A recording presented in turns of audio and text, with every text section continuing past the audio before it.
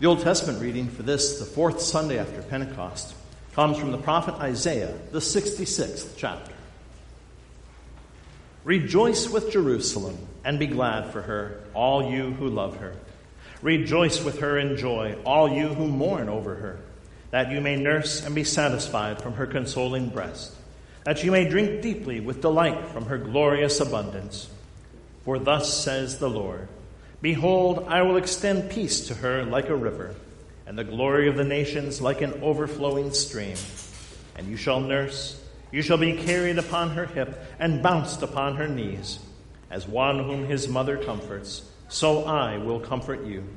You shall be comforted in Jerusalem. You shall see, and your heart shall rejoice. Your bones shall flourish like the grass, and the hand of the Lord shall be known to his servants, and he shall show his indignation against his enemies. And this is the word of the Lord. Thanks be to God. How beautiful are the feet of those who preach the good news. Their voice has gone out to all the earth. And their words to the ends of the world. The epistle reading comes from Paul's letter to the church in Galatia, the 6th chapter. Brothers, if anyone is caught in any transgression, you who are spiritual should restore him in a spirit of gentleness. Keep watch on yourself, lest you too be tempted. Bear one another's burdens, and so fulfill the law of Christ. For if anyone thinks he is something when he is nothing, he deceives himself. But let each one test his own work, and then his reason to boast will be in himself alone and not in his neighbor, for each will have to bear his own load. One who is taught the word must share all good things with the one who teaches. Do not be deceived. God is not mocked. For whatever one sows, that will he also reap. For the one who sows to his own flesh will from the flesh reap corruption. But the one who sows to the Spirit will from the Spirit reap eternal life. And let us not grow weary of doing good, for in due season we will reap if we do not give up. So then, as we have opportunity, let us do good to everyone, and especially to those who are of the household of faith. But far be it from me to boast except in the cross of our Lord Jesus Christ, by which the world has been crucified to me, and I to the world. For neither circumcision counts for anything, nor uncircumcision, but a new creation. And as for all who walk by this rule, peace and mercy be upon them, and upon the Israel of God. From now on, let no one cause me trouble, for I bear on my body the marks of Jesus. The grace of our Lord Jesus Christ be with your spirit, brothers. Amen. This is the word of the Lord. Thanks be to God. The Holy Gospel, which serves as the text for our sermon this morning, comes to us according to St. Luke, the 10th chapter. Glory to you, O Lord. After this, the Lord appointed 72 others and sent them on ahead of him, 2 by 2, into every town and place where he himself was about to go. And he said to them, the harvest is plentiful, but the laborers are few. Therefore pray earnestly to the Lord of the harvest to send out laborers into his harvest. Go your way. Behold, I am sending you out as lambs in the midst of wolves. Carry no money bag, no knapsack, no sandals, and greet no one on the road. Whatever house you enter, first say, peace be to this house. And if a son of peace is there, your peace will rest upon him. But if not, it will return to you. And remain in the same house, eating and drinking what they provide, for the laborer deserves his wages. Do not go from house to house. Whenever you enter a town and they receive you, eat what is set before you. Heal the sick in it, and say to them, the kingdom of God has come near to you. But whenever you enter a town and they do not receive you, go into its streets and say, even the dust of your town that clings to our feet, we wipe off against you. Nevertheless, know this, that the kingdom of God has come near. I tell you, it will be more bearable on that day for Sodom than for that town. Woe to you, Chorazin! Woe to you, Bethsaida! For if the mighty works done in you had been done in Tyre and Sidon, they would have repented long ago, sitting in sackcloth and ashes. But it will be more bearable in the judgment for Tyre and Sidon than for you. And you, Capernaum, will you be exalted to heaven? You shall be brought down to Hades. The one who hears you hears me, and the one who rejects you rejects me, and the one who rejects me rejects him who sent me. The 72 returned with joy, saying, Lord, even the demons are subject to us in your name. And he said to them, I saw Satan fall like lightning from heaven. Behold, I have given you authority to tread on serpents and scorpions, and over all the power of the enemy, and nothing shall hurt you. Nevertheless, do not rejoice in this, that the spirits are subject to you, but rejoice that your names are written in heaven. And this is the gospel of our Lord. Praise to you, O Christ. Grace, mercy, and peace to you from God our Father, and from our Lord and Savior, Jesus Christ. Amen. Wanted disciples must be willing to walk many miles like lambs among wolves, suffer many things, and be rejected by most. Starting pay, 0. Now, if Jesus had taken out a classified ad like that, who in their right mind would apply for that job? Nobody, that's who. And so it's a good thing that Jesus chose them instead of waiting for them to choose Jesus. Because you see, nobody applies to be a Christian. Nobody signs up for the job. Nobody reads an ad and says, I think this Christian thing is right for me. Number one, none of us are qualified. We are all pitifully inadequate and unworthy. But more than that, as sinners, we are unable to come to God on our own. We are not able to choose Jesus, to come to him, to say, yep, I want to be a Christian. We are dead in our sin. And dead people don't volunteer for anything. And even if we could, by our sin, we are enemies of God. Our sinful nature hates God, and it wants nothing to do with him. And so if God was just hanging up flyers and waiting for his church to come to him, it ain't going to happen. So thanks be to God that instead he calls us despite our sin. He makes us alive. He makes us a new creation and gives us all that we need to wear that glorious name of Jesus Christ. In our gospel reading today, we see this in action in a very real way. Jesus calls 72 people to be his disciples and heralds, people to go before him throughout the countryside and make preparations for his ministry. Not just setting up hotel reservations and meal plans, but speaking the infallible word of God, proclaiming that the long-awaited Messiah is coming to speak to them. Can you imagine how these 72 must have felt? Well, first of all, they would have felt such joy at being chosen by Jesus Christ. Yes, these were chosen from the followers of Jesus, those who were there to hear what he had to say, those who had already had faith worked in their hearts. They knew that this was an honor. They knew that this was something big and important, that God himself in the flesh was saying, I want you to go and do work for me.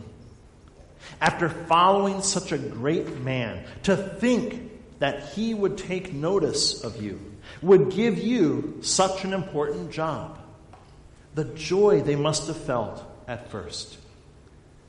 But then as they received their marching orders, though, I'm guessing that joy faded a little bit.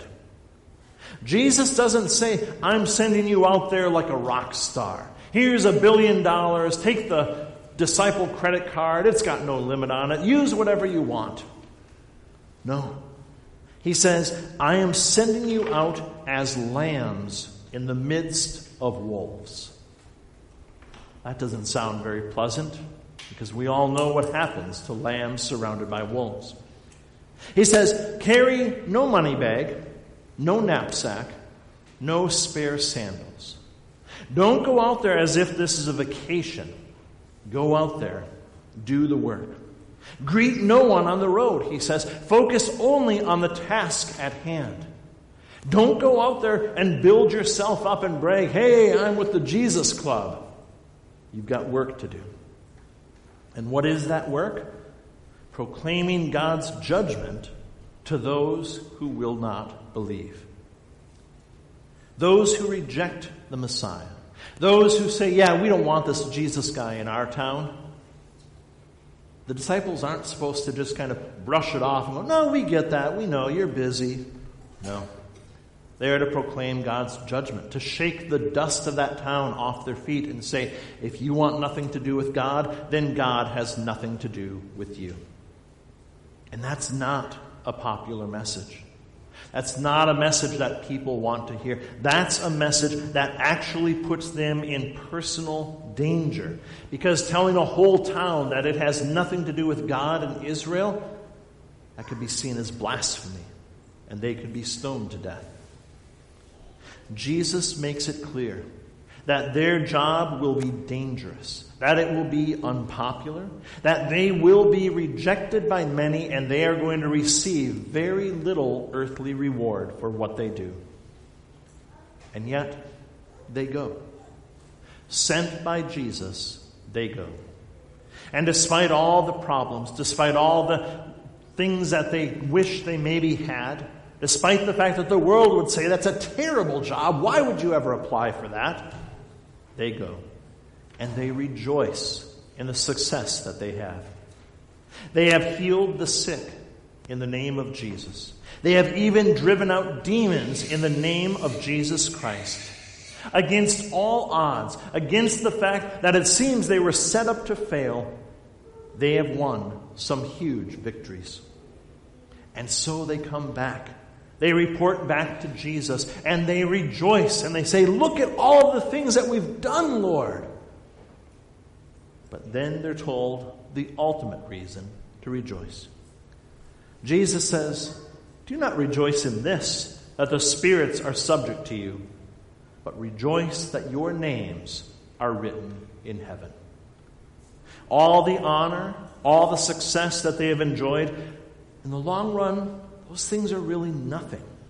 Those glories will fade, and future defeats are quickly going to overshadow them. But the one thing that will never fade, the one thing that will never disappoint, the greatest honor and glory that they will ever have is the fact that their name is written in heaven. They are Christians. They are cleansed of their sin. They are given entrance into the eternal paradise of heaven. They are forgiven by the very message that they themselves proclaim, and they have the absolute assurance of eternal life in God's eternal kingdom. That's where their joy truly lies. And this, it's what all of us as Christians feel in our lives as well. We too feel such great joy to be chosen by Jesus Christ. We know that we were dead in our sin.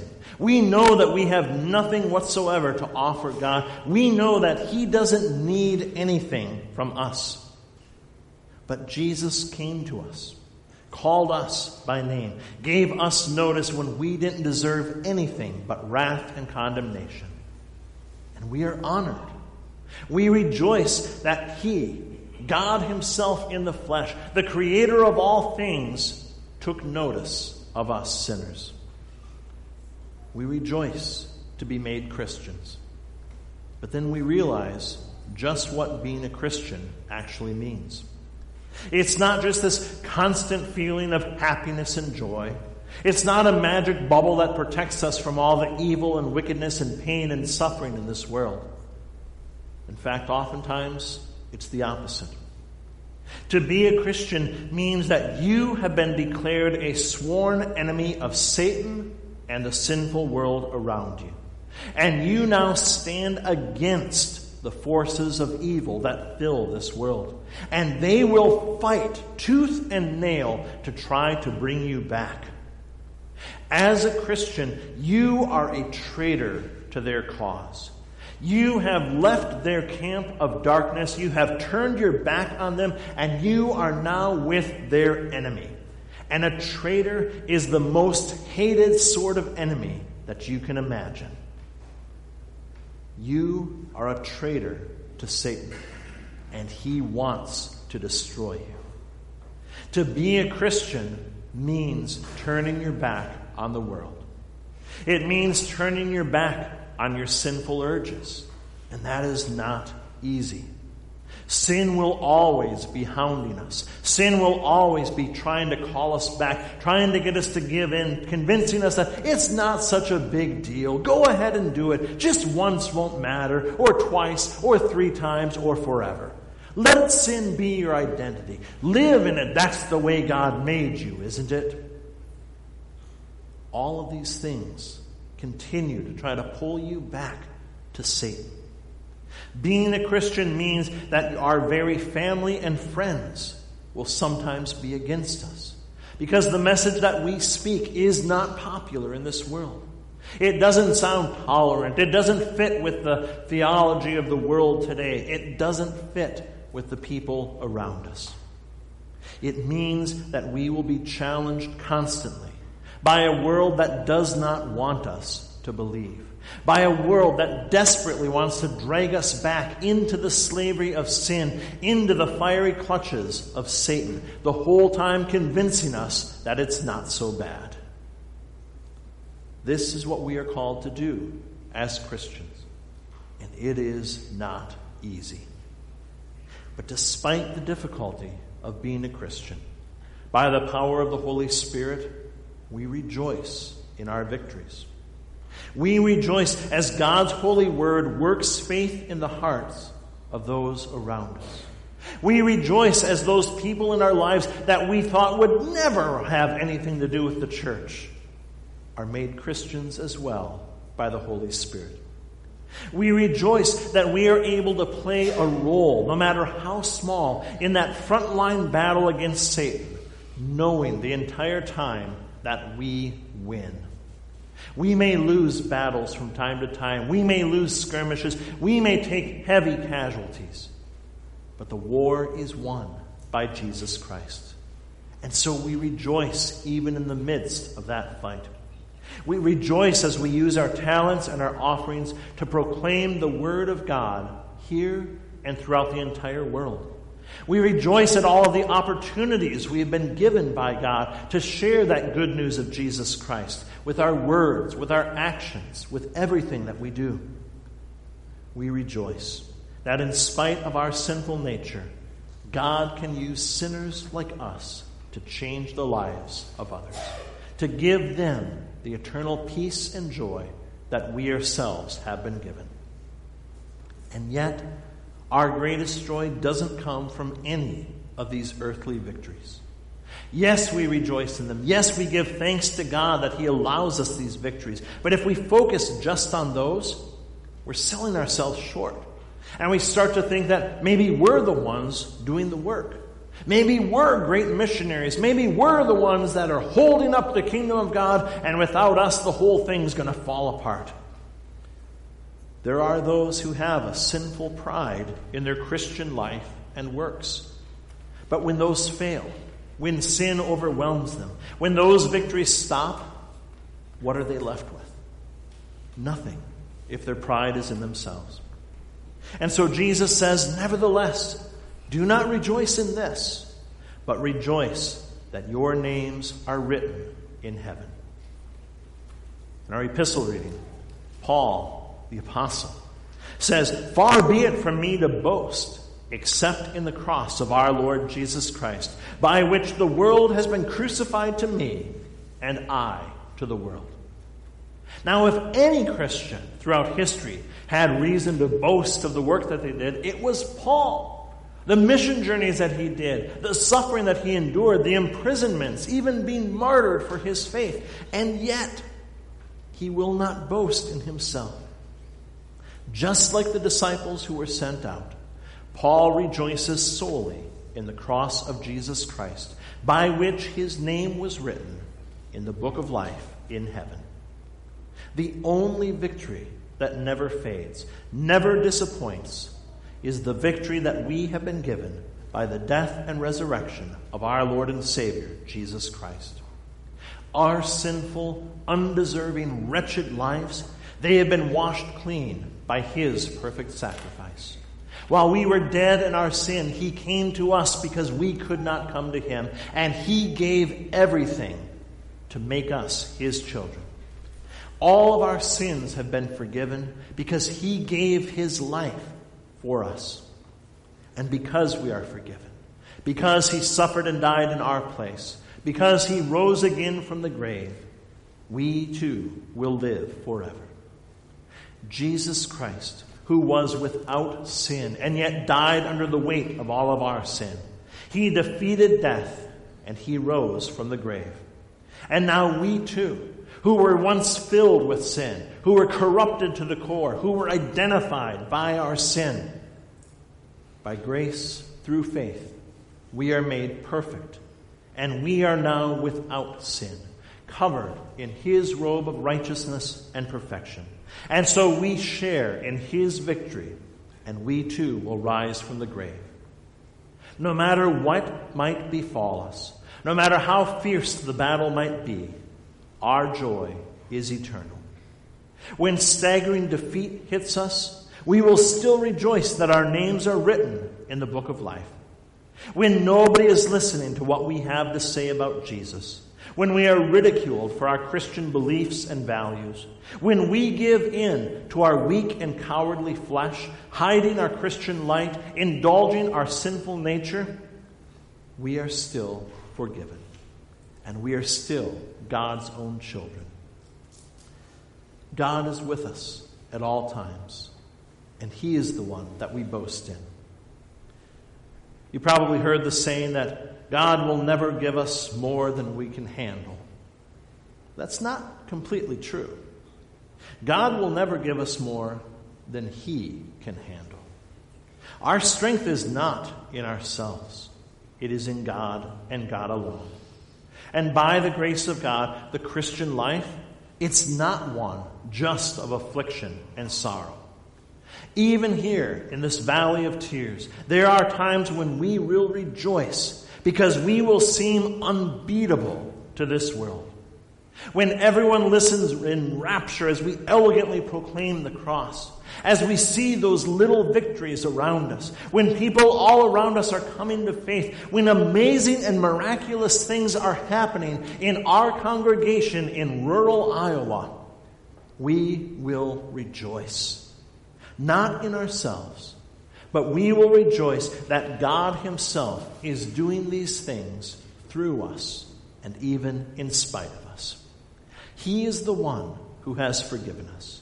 He is the one who works faith in the hearts of unbelievers. He is the one who strengthens us in that one true faith. He is the one who walks with us every step of the way. He and he alone can turn the hearts of sinners to faith and call those who are dead in their sin to the glory and honor of being a Christian. And so rejoice, dear friends in Christ. Rejoice that you have been chosen to do the difficult work of God here on earth. Rejoice even when that work is so hard, even impossible. Rejoice when you see the fruits of that labor as God works faith in the hearts of those around you, and as you see the Holy Spirit at work in everything that you do. But let your joy be complete as you realize what your ultimate joy and victory truly are.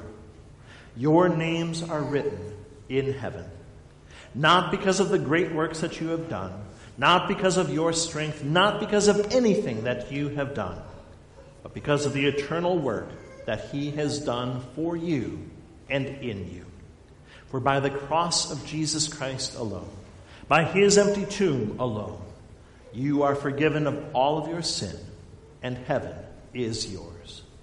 Thanks be to God. Amen.